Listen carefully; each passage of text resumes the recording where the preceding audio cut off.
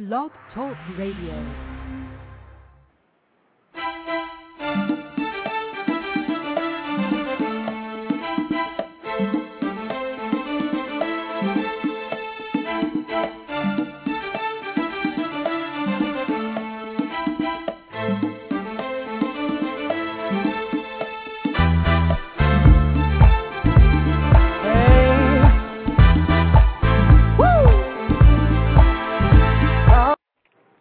Ladies and gentlemen, welcome to the Abundant Solutions Hour. Our goal is to help others be more, do more, and have more. I'm your host, Gregory Turner. And I'm your co-host, Brian J. Henderson.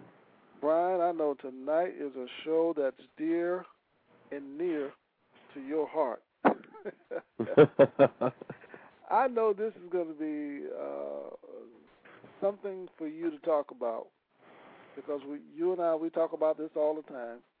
And one thing I want to ask, Brian, is why in the richest country in the world can't everybody have some type of insurance or some type of coverage?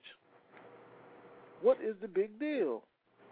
A lot of the other countries are doing it, and a lot of people don't even pay for medical expenses, surgeries or doctor visits or anything. They don't pay for any of that stuff, medicine.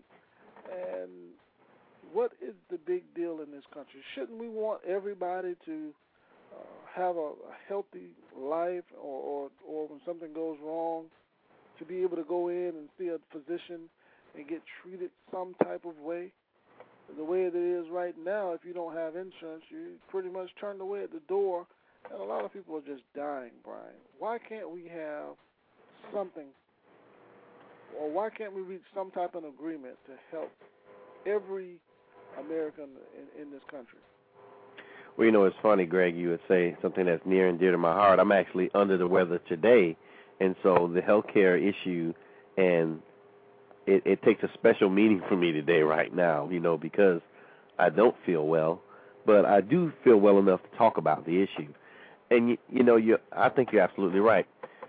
Part of the reason why this has become such a hotly debated issue is cost. When you think about the fact that, it's expensive. Healthcare is expensive. But why is it so expensive? Is it the access to care, or is it because the method at which they charge is just so exorbitant? I mean, when you think about it, just a regular doctor visit, if you have insurance, may cost you a copay of $15, $20 maybe, but that doctor in turn is going to turn around and back charge another $200, to the insurance company for that doctor visit, and you might be in there just to see, a normal checkup. And so the cost, all the costs are what everybody's really worried about. They're concerned with the fact that, okay, if you give people free health care, then they'll go to the doctor more often. And if they go to the doctor more often, that means more cost. So that's going to drive up the cost of health care.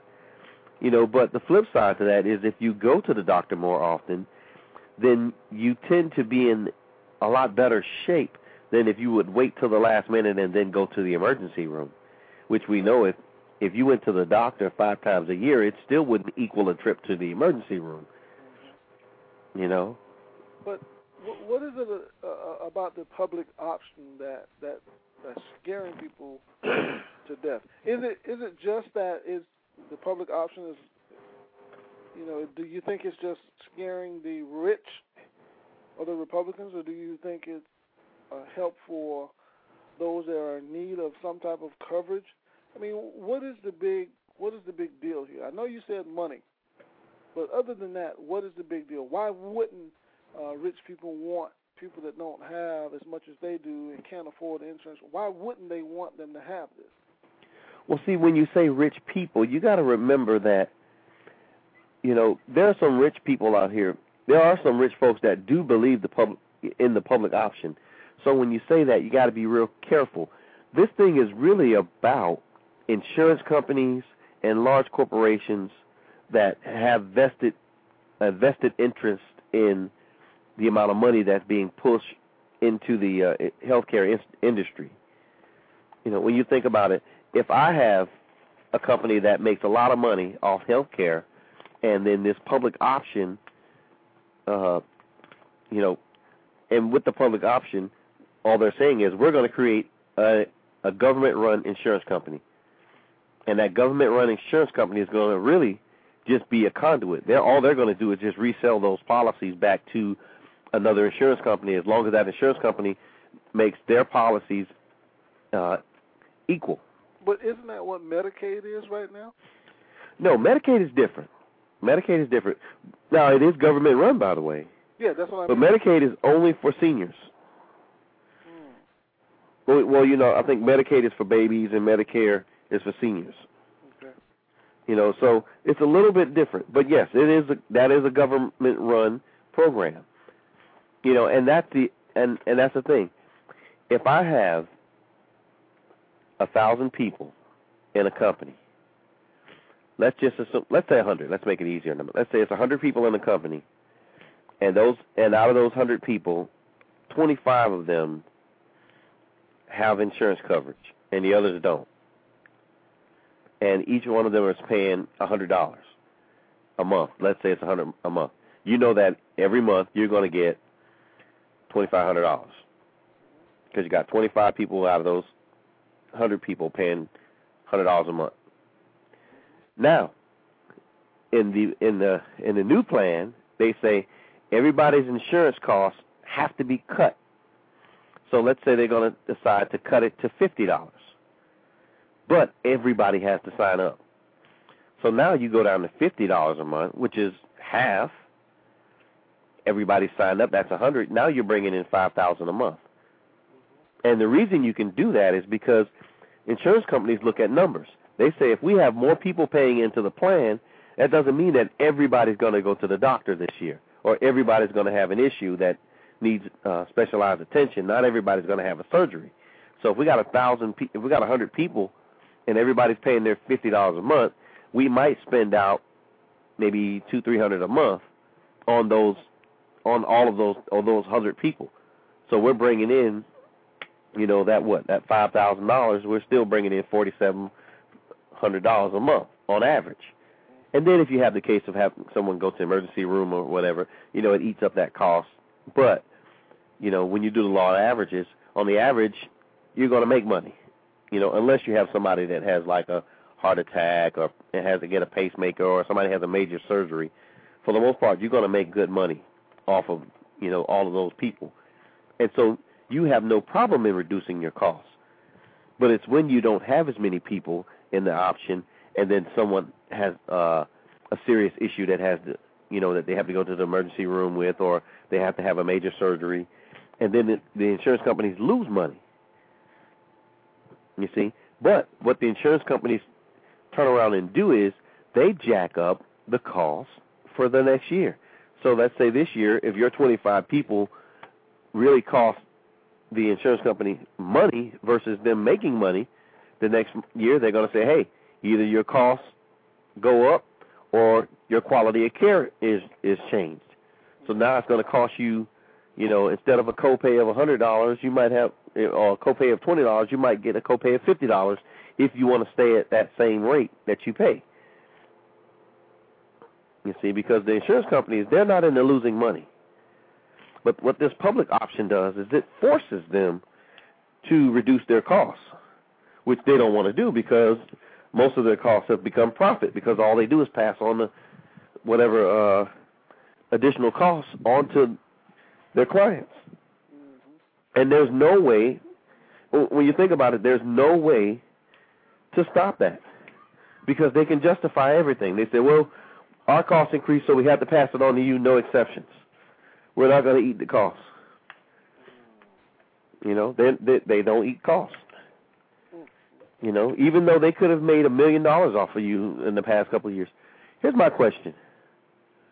Let's say we don't have a public option.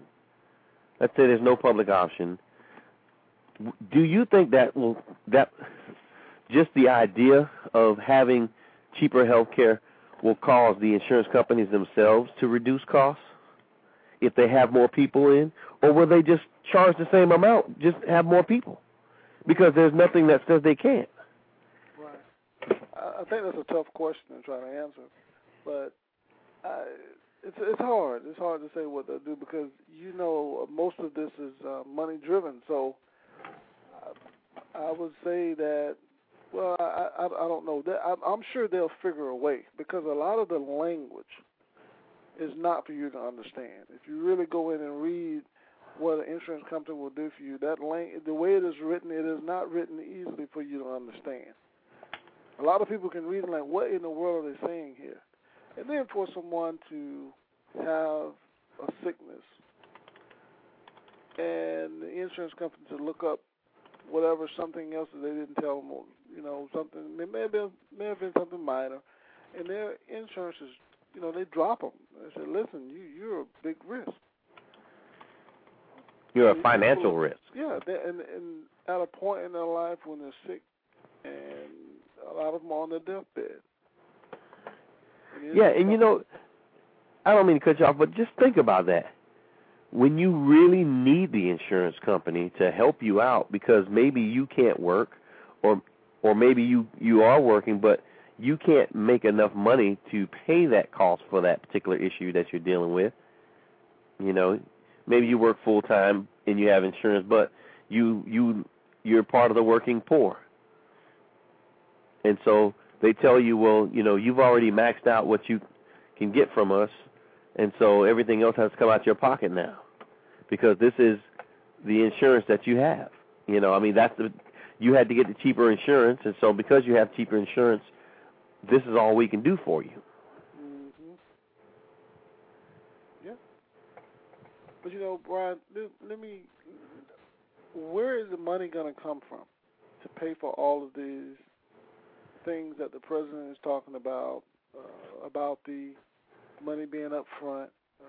There's no additional cost, and none of this money is going to go or count against the deficit that we have.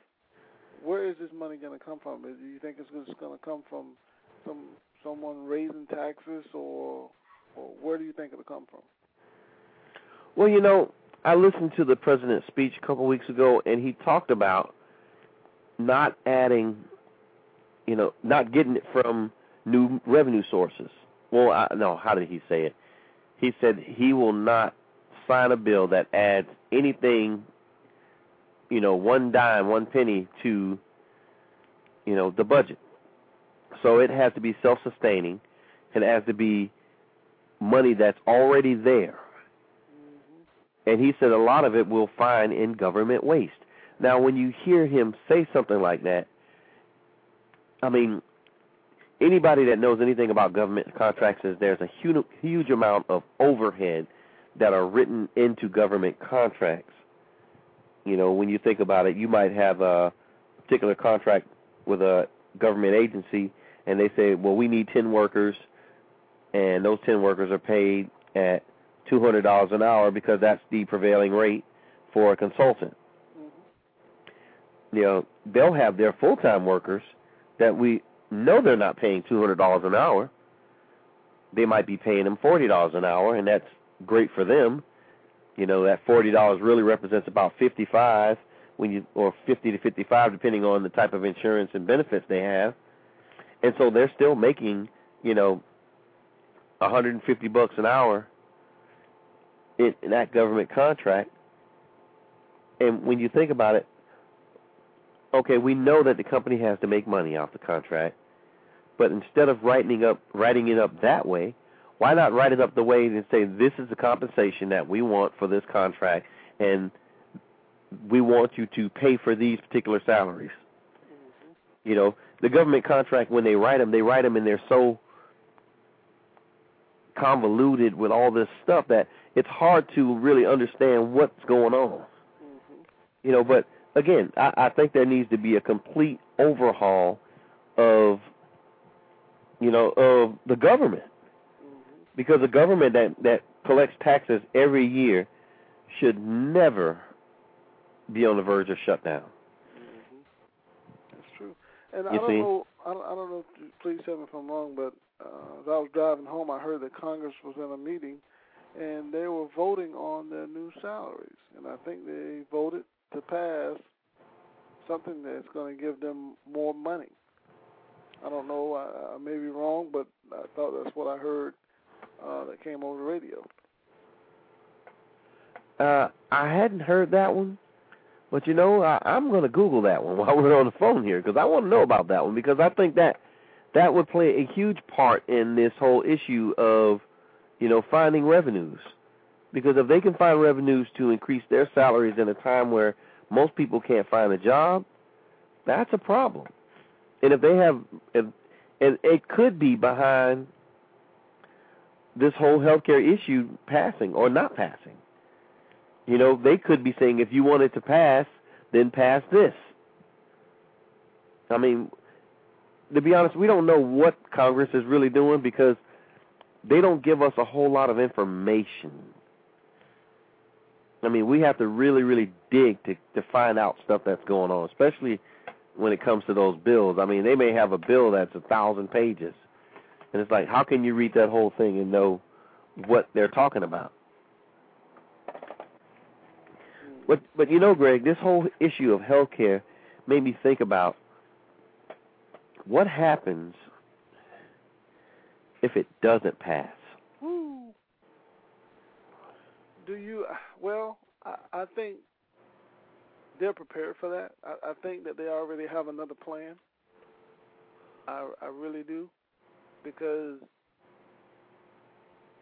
so many people, I just don't think that they really opened it up to the American people so that they can make a decision.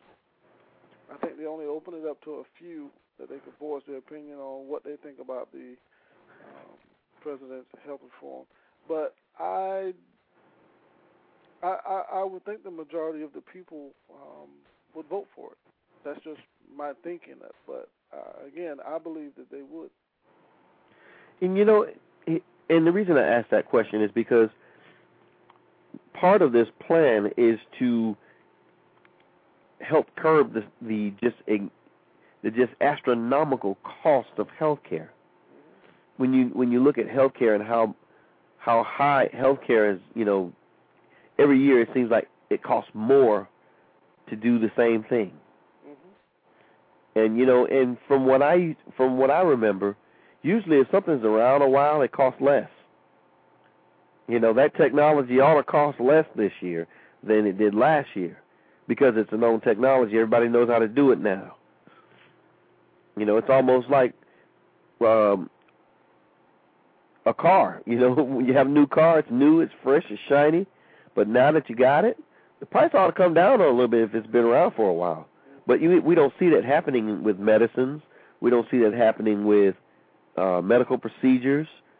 If anything, it costs more. My thinking is, they say it costs $1,000 to run an MRI. Well, it's been costing $1,000 to run an MRI for a while. And the real question is, why does it cost so much to run an MRI? And the first thing that they want to do when you go to the hospital and you have something wrong is they want to run an MRI. It seems like standard procedure. Oh, let's just run an MRI. And for something that costs that much just to run it, it's almost like they're saying, hey, well, let's take your temperature and run an MRI. Get that money, make the money. And that's part of it. It seems as if the whole focus is really, and I'll tell you, I think that they really should focus more on preventative health care and also on insurance companies, the insurance side of health care. Because I think that part plays, really, I think that's the focal point, and that's the problem with the public option. Because opponents of the public options, they all scream, that's not fair, the government's getting into healthcare business, and it's supposed to be a capitalistic society, but we know that capitalism, the one drawback to capitalism is greed. Yes. And then they say, well, you're trying to create a public option, you're trying to create socialism, and my thing is, when it comes to healthcare, we should be socialists. I mean, something like that, everybody should be able to have access to healthcare. You know, that's just my, and I'm not a socialist, Right. you know. What do you think a lot of people are called socialists because they really, really, truly care about people and having people covered and just fighting for people and just doing what's right? And we hear so many people opposing them, and they're just saying all types of rude things to the people. And well, so you also got to remember that socialism is a dirty word around here. You know, that's the thing. Socialism is a dirty word. You know, people don't like to be called socialists because that makes you think more of communism. And you got to think about how a lot of the socialist republics and the people who were in leadership positions in the socialist republics, how they acted and reacted to folks who didn't want to be a part of that socialist regime. You see, back, I can't remember the name of the guy, but back in the day when there was a particular leader in the socialist republic that if you did not conform to socialism, then you were considered an enemy of the state, and then you were dealt with. You know, and so that's what people's mindsets, that's what they remember. So when you say socialism, when you call somebody a socialist, they think that, oh, you want everybody to be exactly the same, and if we don't conform, then we're enemies. You know, and that is so far from the truth. Well, but Ryan, what about the rhetoric that's out there on the health reform and some of the things that the people are painting on the signs, and the media is saying certain things that it's been you know, it's just been debated about how it's not true and how a lot of the stuff that's been told out there is just flat out lies, and it's just rumors, and we all know how that thing will take off if someone makes that type of a statement. Well, you know, you got to think about propaganda. Right now, this whole healthcare debate has become a huge propaganda war. Right. Because when you think about it, how many people actually knew when they first started doing those town hall meetings on healthcare? How many people actually knew what was going on in the bill? How many people had actually read the bill? You see? How many people had actually knew everything that was in the bill and everything about it? Most of the politicians up there that are going to have to vote on the bill don't know everything in the bill. Right. They're still learning it. Their people are still hashing it out and reading the things that they like and don't like. You see? So there's no way that those people could have known that early on in the shaping of the bill, because the bill was still being shaped and formed when they were having these town hall meetings. Mm-hmm. There's no way they could have known all the information in there. So a lot of it was you had propaganda. People would say something, you know, like that of a Sarah Palin would go and say, oh, that's a death panel. They're going to have death panels. And so right away people would say, death panel? I don't want to be a part of the death panel. You mean to tell me they're going to decide on whether I get to live or die, or whether I get to have this surgery or not? The government's going to decide? Well, guess what? Most companies that you get your insurance from, they decide for you. They'll say, we're not paying for that surgery. Nope, that's too risky surgery, we're not paying for it. That's considered experimental, we're not going to pay for it. So, yeah, they decide for you. Mm. But when you think... Go ahead. And so when they say, well, the government's going to have a death panel, they're going to decide whether you live or die, you know, that's just twisting words, because nothing in the bill says anything about a death panel. Nothing in the bill ever said anything about the way that the government was going to change the way that healthcare does business in that particular light. All they said was they were going to offer a public option. And right away, somebody said, well, guess what? Right now, the companies decide whether you can have a surgery, even if that surgery is life-threatening. So they can decide whether you live or die. The government's going to decide whether you live or die. Mm-hmm. Now, you see how those words can easily be twisted? Oh, yeah. And used? And that's what they did. And so when they came to these town hall meetings, the politicians who in my personal opinion, most of them did not know enough about health care and the way that health care policies are run in different insurance companies. They didn't know enough about that and enough about those companies in particular to respond. And so they couldn't respond. Mm-hmm. And so they said, well, these people are crazy. They're making up these lies. You know, and they weren't exactly lies. It just wasn't true about what the government's plan was. Mm-hmm. You see? And then they said, well, the government, how is the government going to be able to handle your money? Look at what they did with everything else. The government screws up everything. Mm-hmm. You want to trust the government with your money? Well, guess what? We trust the government with our money already. You want to trust them with your health care? We trust them with our health care already, because the government enacts rules and regulations against all of the insurance companies, as well as all of the health care facilities. And so we already trust the government with our health care. Well, you want the government to decide who you can go to? Well, guess what? Most companies decide which doctors you can see and which doctors you can't see. They tell you you can only use our approved doctors, and we have no problem with it. So if you can imagine, when somebody says the government is trying to decide which doctor you can see, well, you know what? That already happens. Now, Brian, that's another show.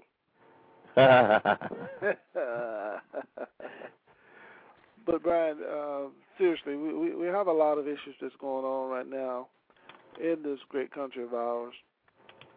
And we also have a lot of people right now, Brian, as we're talking, a lot of people are being turned away at the emergency rooms because they don't have any health care.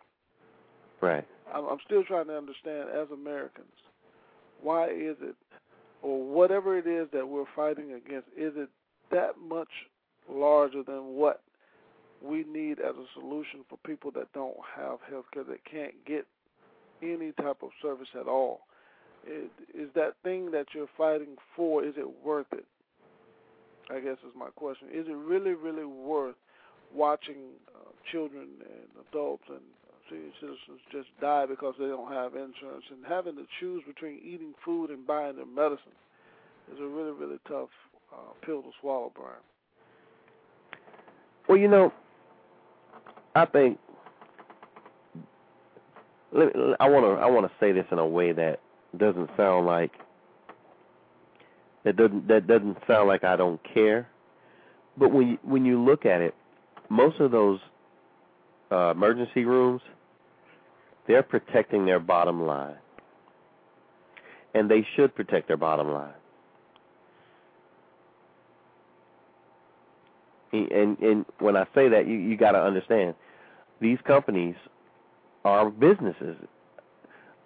Healthcare facilities, hospitals, doctors' offices, they are businesses. They have employees. They have they have costs. And that's part of the dilemma. You know, you have a cost to run your business, and you're providing a service, but this particular service that you're providing is something that everybody needs. And so you don't want to not give them the service, but at the same time, you can't provide them the service at a cost of you losing your ability to provide the service. Right. And see, and that's what these healthcare facilities are. That's what's happening. You know, they're getting into situations where they can't afford to continue to offer the level of care and the level of service that they have, because they've had someone or quite a few people come in with no health care or no insurance, and then their costs are now driven up because they have to eat that cost. And that cost is then in turn passed on to other individuals, and then everybody's health care costs go up. And so when you look at the public option and also the other part of, and you know, and this was something that I was actually talking to a coworker about, and he said, I don't like this idea of penalizing me if I choose not to have insurance. You know, because that was something that they talked about in the plan. They would say that if you did not carry insurance, it would be just like if you didn't carry a driver's license. You got caught driving, there's a penalty. If you had to come to the hospital, you had to pay an extra fee, an extra penalty fee. You know, and I get that, but somebody who doesn't want to have to pay that extra fee they don't want to get that. You see, they don't want to have to pay that extra fee. And you know, my coworker was saying, he said, why should I have to pay an extra fee if I don't want to carry insurance? I shouldn't be made to do that. I shouldn't be made to spend my money. And, you know, quite frankly, I thought about it, what he said, and I told him, I said, well, don't get sick. Oh, yeah. It's a whole try that one. Well, it's a whole different ballgame when that enemy is knocking at your door and they're bringing bad news. Yeah. It's a whole different ballgame when whatever it is that you have and you're in the hospital and it's draining your account. Whole different ballgame. Whole different ballgame then. And then, God forbid that the insurance company drops your wife or a girlfriend from the insurance and you don't have a leg to stand on and you're just paying flat out money. There's no way you can hold up. That is the absolute truth. There's absolutely no way that you can actually say, well, I feel better today, let me do, no.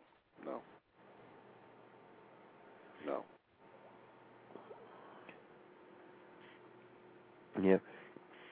You know, Greg, here's another wonderful question.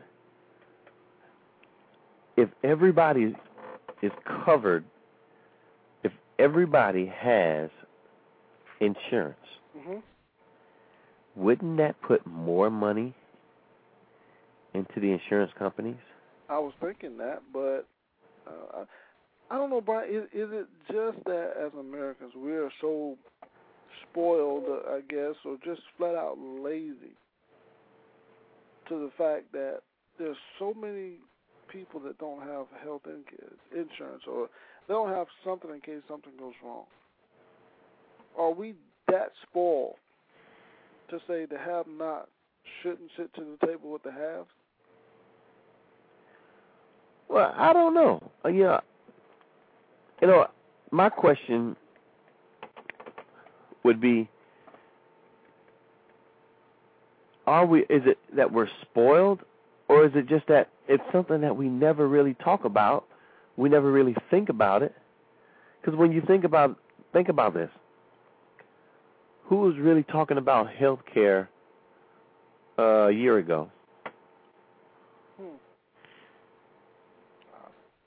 I mean, was health care the hot issue? I didn't hear it. Last year around this time? No, it was the economy. Yeah. It was the fact that we were on the verge of a financial meltdown. And the year before that, what was it? Gas prices. And so I think now healthcare has become the hot issue because people are talking about it. You know, nobody's talking about how gas prices have kind of inched right back up towards the $3 mark. They were down as low as $1.89, which put them almost back down to 2001 levels. And they slowly but surely inch back up. I think they're back down to like $2.37 now, and that's the cheapest that I've seen it here in Florida. You know, but when you look at it, gas prices went up 50 straight days, and nobody said a word because everybody was talking about the health care issue. Wow. What do we do? What are some of the solutions? So many people are fussing and fighting, but are they, you know, the Democrats, they have a plan, and a lot of the Republicans are fighting against it. But when they fight against it, are they giving some type of solution to the problem? Or are they just adding on to the burning fire? Which one is it? You know, I don't know what the Republicans are doing, to be honest. You know, I looked at the plan. I haven't read the whole thing, but I like a lot of the things in the plan. There are some things I don't particularly care for, you know, but you got to take the good with the bad. And, you know, my whole question to the opponents of the plan is, what is your plan? Your plan can't be to say, I don't like this, I don't like that, I don't like this, I don't like that, I don't like this, I don't like that. Because that's not giving us a plan. That's just telling us what you don't like about the plan. Give us, if you're supposed to be coming to the table to offer solutions, then your solutions can't be to take away from the plan. Mm-hmm. You see? And that's what the Republicans look like they're doing. I'm not saying that's what they are doing, but that's the perception that's given, because they're saying no public option, we don't want this, we don't like that, you guys are doing death panels, this is what you hear from them, And so if you're not going to add to the plan to make it the best plan, then don't take away from it. Mm-hmm. Because that's that's the perception.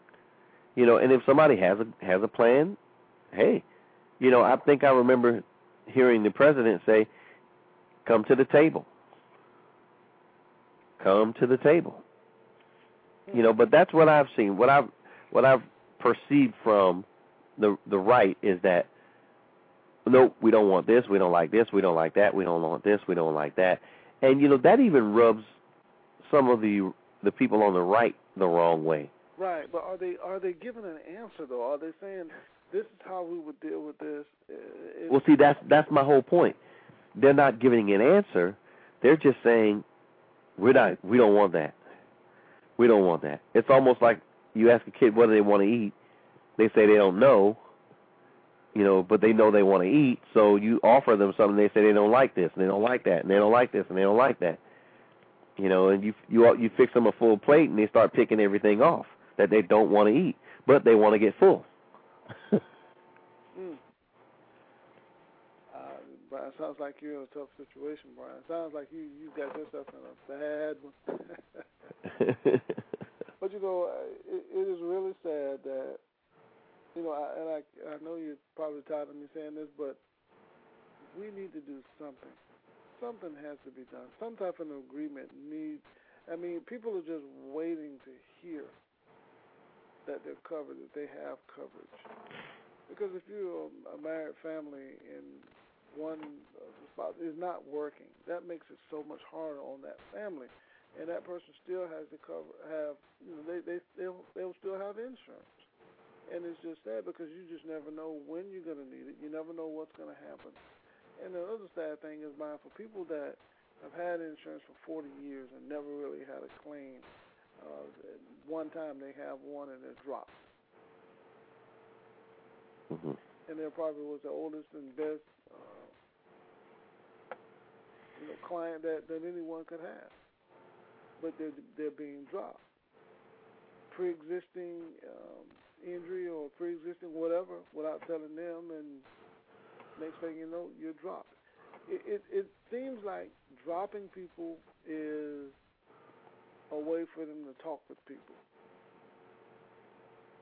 Meaning, they're not going to give you everything in that letter when they drop you. They're not going to tell you everything. They're just going to stick to a baller point idea of whatever it is that they're trying to sell and let you know that you violated, and that's why you're being dropped.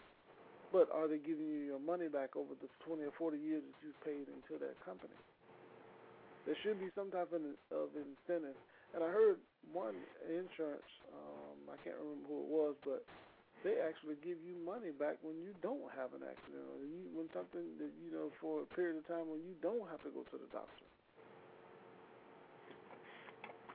Well, there are a lot of different companies that do a lot of different things for their, what they consider their preferred customers, or their, the customers that do, actually make them money. Right. I'll just say it like that. Right. And I think the biggest part of that, the part of the problem is that you have so many companies that don't do that just penalize their people. And when you think about the fact that here it is, every year I have to pay every month I have to pay my insurance. right? I don't have a choice. Right. If I want insurance, I want to make sure that my people are cared for, taken care of, got to pay that insurance. That's a given. But then to turn around and to penalize me, and when I say penalize, I mean, let's say I have a pre-existing condition, and they decide that that's something that they don't want to risk, or that I have this particular condition that comes up, and when it's time for renewal, they say, hey, this is potentially going to cost us a lot more money, so now we're going to increase. Even though I may have in the past couple of years not cost them anything. You see, and that's the part where, you see the what I consider the greed. Because I think that instead of everybody being lumped into this one big bag, that you can look at that particular situation on a case-by-case basis. If that person has done very, very well, and then they get a pre-existing, or then they get a particular condition that caused their insurance rates to go up, that you don't just slap them across the head the next year, because they're already dealing with something. You see? They're already dealing with a health-related issue, and then they got to think about, how am I going to pay for this to get myself well? And to me, that just shows where the insurance companies, in my opinion, just don't have a heart. They're money-driven, like you said earlier, and that's what they're focused on, making that money. And, oh, I'm sorry, you're sick. Well, guess what? You rolled the dice, and, you didn't win, or however. I don't know how to roll dice, so I don't know what to say about, like, if you win or lose. But, you didn't win, you didn't get the numbers you wanted, and so, you lose, sorry. Let me ask you this. Do you think that the American people, the majority of the American people that are out there, do you think that they are given the opportunity to voice their opinion on this health care reform? I don't.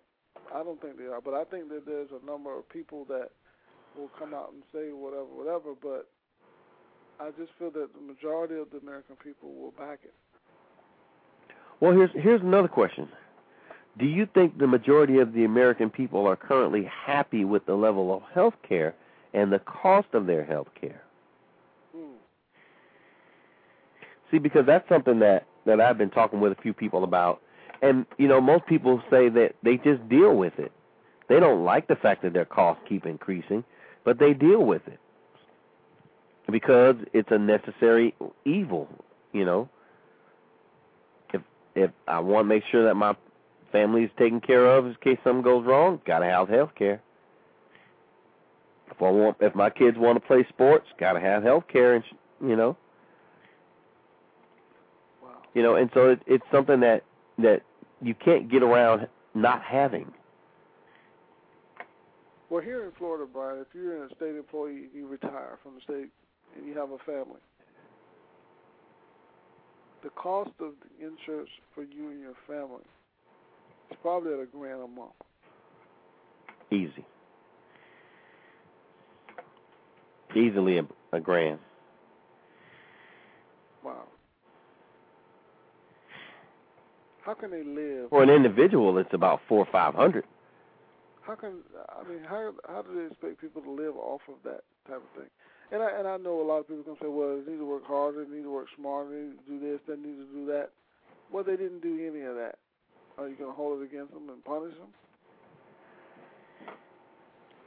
Well, you got to remember, we live in a capitalistic society, so if you're a capitalist, if that's your mindset, then you're saying, okay, if you didn't do what you needed to do to stay on top, then you shouldn't be on top. But this issue is less about who's on top and more about who's not on at all.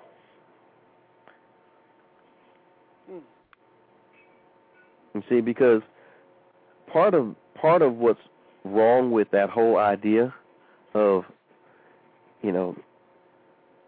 get yours, get it now, you stay on top, you the big dog, you know, is that when you're dealing with, let's say, a child, and that parent doesn't have enough money to pay for the health care for that child, you know, that child didn't ask for that. Right. You know, you try to put that child on something like Medicaid, and even Medicaid doesn't pay everything. You know, and so personally, I think this whole deal, and then you also have to remember, this plan, this whole healthcare plan, it's not like we're saying everybody's going to go under the public option. That is not what's being said. That's not what's being done.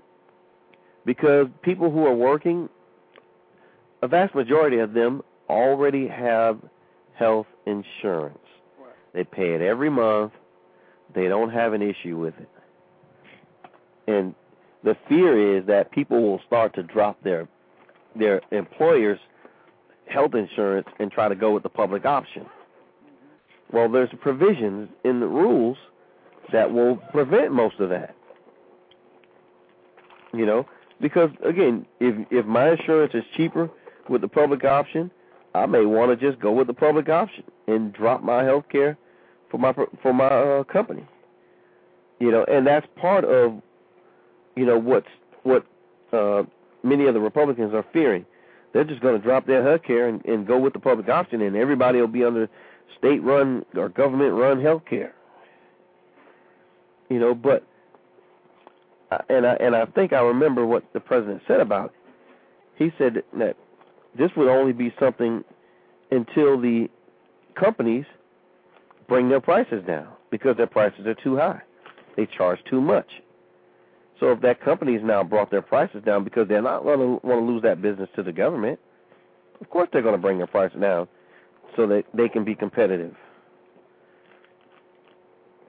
And so even though on the short run it may look like the government's going to get all those people, you know, and going to take all that business, the reality behind it is that it's a short-term solution. So what about the health coverage that the congressmen and senators, they receive? Who's paying for that? Are we paying for that? Of course we are. Of course we are. And it just seems like a lot of them don't want us to have the same type of benefit of health insurance that they have. No. Why should you get that? Right? You're not a congressman. Yeah, well, I guess the question is, why shouldn't we get it? Well, no. I mean, think about it. That's an executive privilege. I mean, when you become a congressman, you get a special park at the White House or at the wherever in the Congress buildings at Capitol Hill. You get a special park. You even when you're not a congressman anymore, you still get that special privilege, just like health care.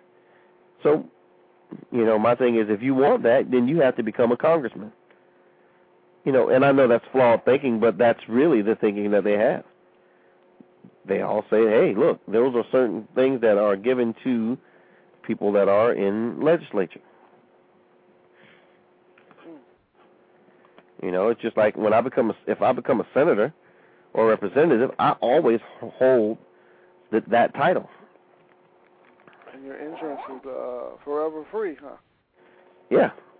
And my insurance, yeah, exactly.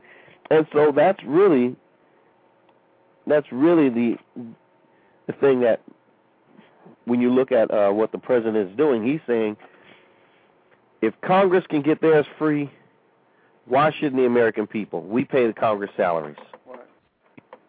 We pay their salaries. We put them in office, and then they fail us because they say, well, we don't want you spending all the money. But when you look at it, the money's going to be spent somewhere else anyway. So why not spend it on the most fundamental thing you could spend it on? You know, I saw where I believe it was one of the conservative talk show hosts, and he was complaining about them spending money on the dating patterns and the pickup patterns of young women at Northeast University or something like that. and he was just ranting and raving about that. He says they paid $5 million for this study to study the dating patterns and pickup line patterns of young women at a university. You know, and you have to remember that a lot of these things keep people working. You know, so they paid $5 million on a behavioral pattern. But at the same time, that's $5 million that could have gone into health care. Who signed that bill? I don't know. You see? And this is the thing that's been going, I mean, this whole idea of how much is being spent on this and that, this thing has been going on forever. This isn't something that just came up on the scene and they're trying to now curb spending and all that. That's something that's been happening for a long time. You have, huh? Do you think that they're going to pass this? Do you think we'll get it passed, or do you think they're going to shoot it down? Well, you know, when you look at the numbers in the Senate, you know, and you got to think about the numbers in the House, the numbers in the Senate, they can pass it. If nobody on the right agrees with this bill and says yes to this bill, they can still pass it. But remember what the president said. He said, I don't want to do it that way. See, he knows he has enough votes to get it passed, but he would rather it be a bipartisan effort. He would rather it be an effort where everybody could join in and be a part of it, you know.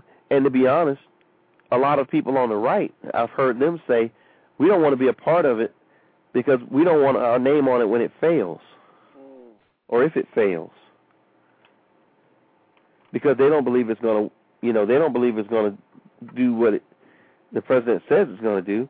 So they're saying, we don't want no parts of this. We're not putting our name on that.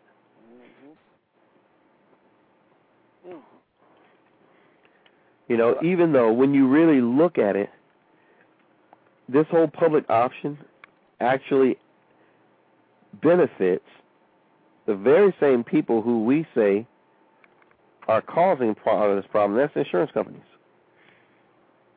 It's going to benefit the insurance company. Either way, they're going to win. Yeah. They're going. I mean, and that's really the part that just, I don't like that part. You know, that's the part I don't like. The fact that either way, the insurance companies are going to win. You know, they're in a win-win situation because they're going to get their money regardless. You know, and the insurance companies are the ones that, in my opinion, I believe that they are staging a lot of these town hall meetings. I think they're putting people in their plants or whatever you want to call them, and they're riling the people up, and they're telling them one thing. I think those insurance companies, you know, and again, I could be wrong, you know, but I think a lot of them are actually calling their people up and saying, hey, look, this passes, you know, we may be on the verge of having to drop you as a customer. And again, that's speculation. I don't know if that's what they're doing. Right. But, you know, drastic times call for drastic measures. And if they see that they could lose money, well, I mean, I thought about when we had those 4 hurricanes that came through Florida in 2004. My insurance company dropped me that next year. Now, I don't recall any of those storms actually tearing up anything on my house. But insurance companies, sure enough, they dropped me. But under this new plan, is it prohibited from the insurance companies to drop anyone? From my understanding, yes. They could not drop you because they could deem you as a risk. And see, that's the thing that the insurance companies were doing. They were saying, oh, you know what? We're not touching that. You got a incurable disease? Nope, we're not touching that. Well, wait a minute. We never heard of that disease before. It's something new, and they want to try experimental drug. Oh, we're not touching that. And so the insurance companies would decide what they would do and what they wouldn't do, what they'd pay for and what they wouldn't pay for. You know, and something that's, I mean, when you think about You know, actually, my wife brought this to my attention, and I kind of laugh about it when I talk about it, but it's true. When you look at it, the issue of a woman that needs like a breast reduction, she may be suffering from that on a health-wise basis. You know, she may be having issues with her back, with back pain, you know, stuff like that. And so she may need to have that to have a better quality of life. And really, that's what it's about. It's about a quality of life. The insurance companies don't care about quality of life. They care about quality of cash flow. And if you cause them a reduction in cash flow, then you're deemed a risk. And even though it may bring quality of life to you, it doesn't bring quality of life to them. You know, so they'll say, "Oh, wait a minute, you're trying to get a breast reduction? Oh, we're not paying for that." You have to prove to us that this is really something that's causing you to either not work, or you know, or you have to prove that this is a disability for you, and you know, they take you through all these hoops and everything, when it could be a legitimate issue. You know, and here's the thing on this whole issue of death panels, you know, because you hear them talk about it, but when you think about it, it's somebody sitting in an office, crunching numbers, trying to figure out how much is this going to cost this company, and they're deciding on whether you have these procedures.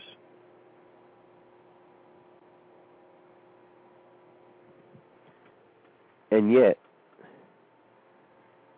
the government never said that they would do that. Wow. They never said that they would do that. They said they were just going to provide another option. It's just really sad, Brian, and how people can go out and spread rumors and say this and say that, and it just seems like it is all built around scaring the American people into believing what they want them to believe in. That's how it's always been done. Haven't you watched the campaigns? Yes. That's how it's done. It could be a bold-faced lie. And it could be, you know, it reminds me of, I remember back a couple of years ago where you had a rapper. Everybody knows who the rapper, Notorious B.I.G., but you had another guy whose name was Craig Mack. And he and Notorious B.I.G., back then he was called Biggest Smalls, they had a mixtape. It was their promotional tape. And it was put in like the casing was like almost like a bun. It looked like a Big Mac bun. And they said, "Free Big Macs, come and get your Big Macs." And so of course the word spread, and I was at a music conference. The word spread, and there was a line around the corner to get a Big Mac. Well, was it a Big Mac? No. It was a mixtape with one side was Notorious B.I.G. and the other side was Craig Mack, a Big Mac. But they used they fashioned it around the whole idea of a Big Mac sandwich. They made it look like a sandwich. They told people they were going to get free Big Macs. Did they give them free Big Macs? Oh, it depends on what you think about their whole marketing scheme. They gave you Big Mac CD, Big Mac mixtape, but they didn't give you Big Mac food, even though it was fashioned in a bun. You couldn't eat it. Wow. Brian, we're down to our last minute. We're actually at 58 seconds. I've enjoyed listening to, everybody that's knows that you're passionate about the health care reform, and I just want the American people to wake up and say, you know what, let's get behind this president, or let's get behind something that's that reasonable something that's reasonable that will work, and let's not just cut off on everything and say this is not going to work, that's not going to work. We need to find some kind of common ground so we can end this thing.